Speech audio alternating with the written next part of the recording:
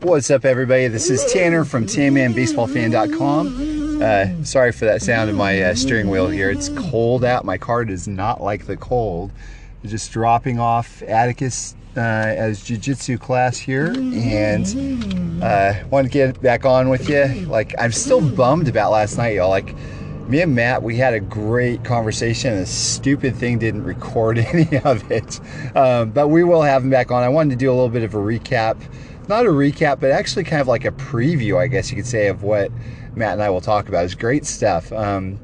Before I did talk about that, though, I wanted to kind of mention something that I had a little fun interaction with a kid that's one of Atticus's friends. He's I think we know his family through church. He was at the Atticus's party, which, by the way, we had a party for Atticus for his 17th birthday. They do a Super Smash Bros. Tournament. And man, like, our house is packed. There were like over 30 kids there, and I just wanted to run away screaming. But it was pretty incredible. But anyway, so one of his friends, he was over to mow our lawn to raise some money for a mission trip about probably half a year ago or so.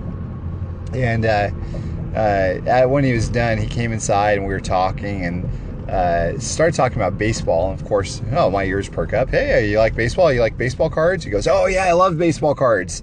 I don't have many of them, but I do love baseball cards. And this kid, I think he collects a lot of things.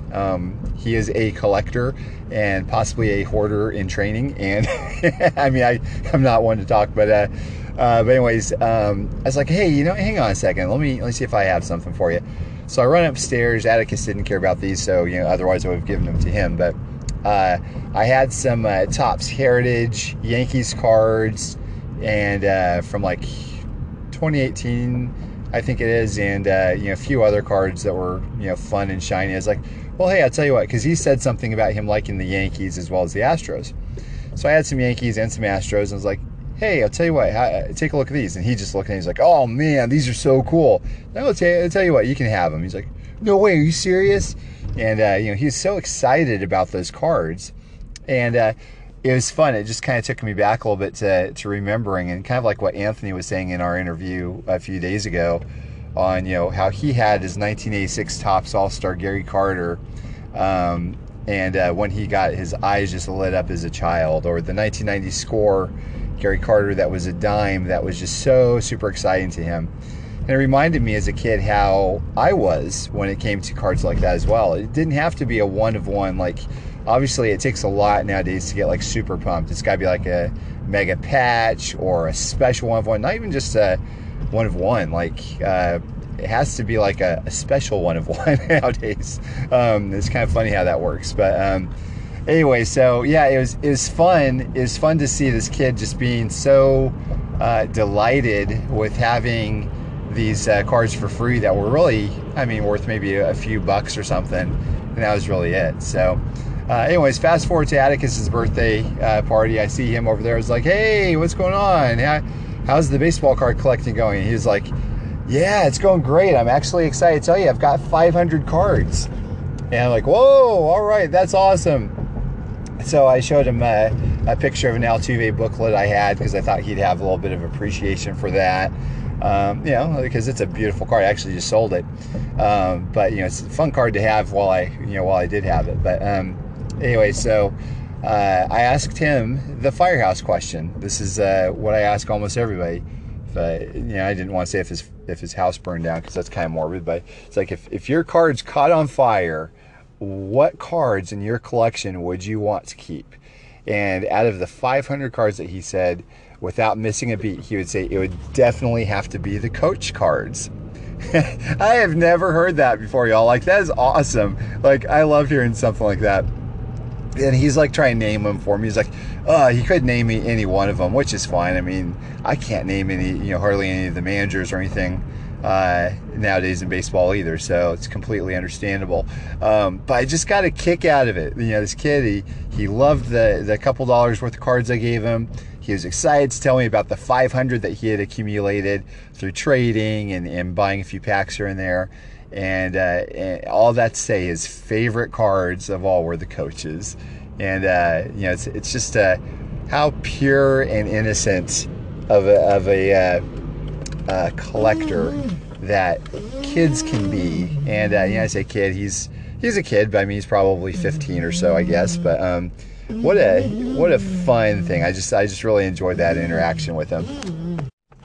So anyways, moving forward, as a little bit of a preview for whenever I have Matt back on, just to kind of give you a heads up of who he is, he's the co-host of the Essential Credentials podcast, and great guy. He actually is up there in Alaska, and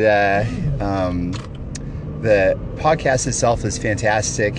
He's actually an Alex Rodriguez collector. And the funny thing is maybe it's just the podcaster in him. I don't know. I assumed we were going to camp out in all things A-Rod, but as it turned out, our conversation was really kind of dominated not necessarily of his collection, but more of 90s cards in general. And I don't really want to duplicate myself on this one versus what Matt and I are going to talk about later, but it's a podcast. We'll talk about things over and over again sometimes. That's how it goes. But his podcast, Essential Credentials, he co-hosts it with Greg, and Greg we're going to have on at some point also. He's a collector of Tim Salmon, along with a few other guys like Frank Thomas and Nomar Garcia-Parra, I think. But Tim Salmon, I think, is his main guy. But anyways, it's the podcast is mainly about 90s cards, and it was born out of the Facebook group 1990s to 2004 inserts, and I love the group. It's growing, but it's such a fascinating time period for baseball cards, and interestingly enough, like I would almost say it's like the most fascinating time of baseball cards in many respects. And the funny thing is, y'all, is that that's largely been skipped over by many, many, many collectors. And what I mean by that is a lot of us, we stopped collecting in 91, 92, 93, 94, and didn't come back till the mid 2000s. Well, that time pocket right there is literally a hotbed for 90s inserts and parallels. And so it's just kind of a funny thing. So when I got back into collecting, it probably took me years. First of all, the thing that took center stage for me was these pack-pulled jersey cards and autographs. I was thinking, holy smokes, these are amazing. And I've said it before, I'll say it again. It was like alien technology to me. Just like to you, quite possibly as well, if you stepped away from the hobby. But it took a few years, and then I started looking at these 90s inserts, and I go, there's something about these cards. And then as I kept digging, I'm like, man, these are actually really incredibly cool. There's a reason why the new card companies are trying to duplicate them in retro sets and everything all the time. And also on top of that, a lot of these super rare 90s cards, they've got to a point where enough big spender collectors and investors have understood how desirable they are, because it's not just that they're rare, it's not just that they have big names, it's that they are incredibly innovative as well as extremely beautiful many times. So it kind of hits a sweet spot that's being touched by all fronts, and it's fun to see people that are starting to look at them and go, oh well, this is just some 90s card, it's not really a big deal. Well, come to find out, that card that you think is not a big deal is actually a one-of-one killer. And what I mean by one-of-one killer is some of these 90s inserts, they will slaughter a one-of-one card of the same player if they go up at auction. And good example, Derek Jeter. Just happened. I've talked about it a few times before. The 96 Select Certified Mirror Gold, y'all, at a PSA 10 sold for $202,000 at auction. Do any one-of-ones of his touch that? Nope.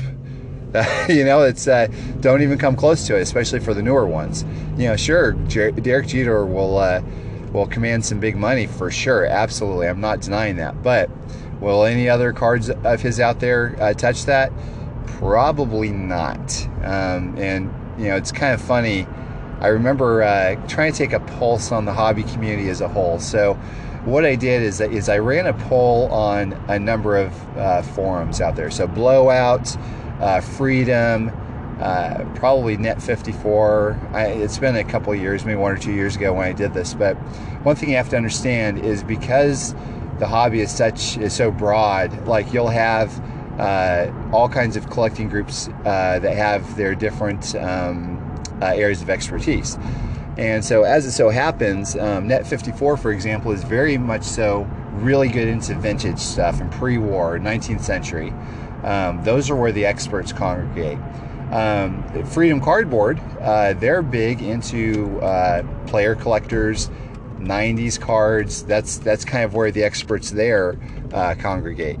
Now for Blowout certainly is what, to my understanding, is like by far the biggest community of collectors as far as forums go online. That's not talking about Facebook groups or anything like that, but actual forums. And so, the people that make up that, that group there is really kind of experts of almost anything, but you'll probably get more casual guys there as well. But a lot of those guys are really big into prospecting and newer cards, the one-of-ones, the patches, and so on and so forth. So what I did, I thought this would be kind of like a fun little test. I ran a poll. I said, hey, everybody, what do you think is the best insert or parallel card from the 90s?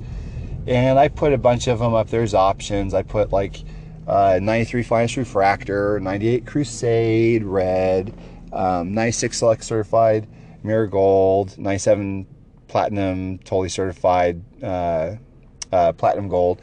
I put all the big ones in there, along with some others, of course. I'm not saying them right now just yet, but interestingly enough, like on Blowout, the biggest forum where the majority of people congregate, what the majority of everybody voted for is the 1993 Finest Refractor.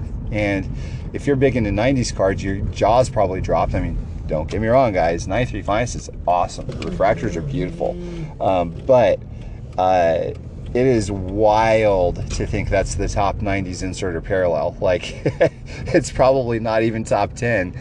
And so it goes to show you that in spite of the fact that there's a lot of high dollar 90s cards out there, the truth of the matter is we have a lot more room to grow. The reason why I say that we have a lot more room to grow on these is because the average everyday collector does not have a great working knowledge of 90s cards. And to be completely honest with you, I've been back in this for, I don't know, 13, 14 years, and I still don't feel like I know nearly as much as I should on the 90s inserts and parallels. There's a couple reasons for that. And let me give you a couple examples.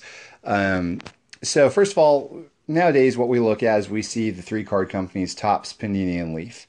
Those are the main guys, and really the main one, truthfully, is Topps, because they're the only licensed card company. That wasn't the case in the 90s. In the 90s, you had Topps, Fleer, Donruss, Pinnacle, you had Skybox, you had Upper Deck, and Pacific. You had all kinds of these card companies. All of them were licensed, and almost all of them put out multiple card companies or different card sets. And I'll give you an example. I actually pulled out my binder as I was talking of Conseco cards that had Pacific cards. Is a set that, or a card company that started making cards for everybody, mainly probably around 92, 93. I know they did a few sets, if it's the same company, I believe it is, of like Nolan Ryan in 1991. There's like a billion card set of Nolan Ryan. I think they did one of like Tom Seaver or something too. Cool cards, but I think they started making full sets, I believe, in 1993. There's a lot of Spanish language in these cards as well. So it's really interesting. It adds some nice variety, but they don't stop there. They have the regular cards, they have the Prisms, they have the Auroras, they have the Paramounts, the Omegas, the Vanguards. What else? Gold Crown die cut. I mean, they had all of these different types of cards that they would pull out, or that they would create. And they're so creative. Like even the base cards are just so neat. And not all of them, but even the inserts that are like not ridiculously rare. So 93, I'm looking at like this prism type of Canseco. They did one for 94 also. There's also a beautiful, what is this called?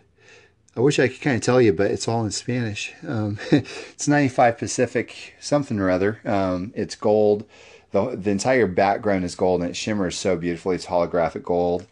There's a red foil and a blue foil card that's in that same year or the next. There's something called Cardsupials. I think I'm saying that right, which is fantastic. I actually learned this year. I had everything like a year and a half ago. I didn't even know this, but in 1995 or 96, let me take a look. Oh man, I can't read it. It is 97, I guess. So 1997, there's a Cardsupial card. It's a nice card on the front. It's got a picture of Canseco having already swung as a member of the Red Sox. On the back, there's actually this little slit, and so at first I thought this was some sort of like a condition issue. But what that slit is for is you can actually put a little mini Pacific card in there, and it matches up perfectly with the actual photography on the back of the card. So, Pacific did some really off-the-wall cool things. There's another Home Run Fever card from Crown Royale in Pacific that I think it's heat activated, where you would press down on a few of the dates or something, or the numbers, and if you won, you'd get something. There's some horizontal cards that are made of holographic foil that have like a die cut around a crown. There's some cards that have like the middle part as acetate that show the portrait of the card. The die cut portions of some of these cards, they're actually probably laser cut, are just phenomenal. I mean, they've done all kinds of different things. One of my favorites is called I guess it's EO Portraits or something. It's a sideways card, and it's got a picture on the left of Canseco having swung. On the right hand side, at first glance, it's all black, but if you hold it up to the light, there's little laser cuts that actually make his face. So anyways, some of these cards that they came out with might be like, say 4 or 5 different parallels of a base looking card where the only differences are the color of the foil. And you really have to be a student of 90s cards to fully understand what could be rare and what cannot be rare. So there might be 2 cards that are numbered to 100 or not, but one might have been released in a retail product and one might have been released in a higher end product. Higher end product might have yielded all 100 cards, whereas the retail product might have never been open, and so a lot of them might have been damaged by having been stuck together in a warehouse because of humidity and heat and that sort of thing, as well as the retailers may have just thrown out the product and might have just tossed the boxes. That's happened several times from what I've heard from others as well. So like one color out of 100 might be very easy to find, whereas another card out of 100 that of a different color foil might be impossible, because who knows, maybe there's only 25 out there that's left. So anyways, all that to say, the 90s it's a very, very interesting time period. And I look forward to talking to Matt again, so that way you all can hear it as well this time, and hopefully I'll record and just kind of enjoy hearing about some of these card sets, and hopefully being able to have your ears perk up a little bit when we talk about some cards, so that way you can look them up while you're listening and maybe make some purchases on some cards to enhance your collection and give it a little more depth. So that's all I have for you now. I will wrap it up, and I'm not sure when the next one is I'll do, but as far as podcasts go, but probably will be in the next day or two, I'd imagine. Thanks, y'all. Have a great day.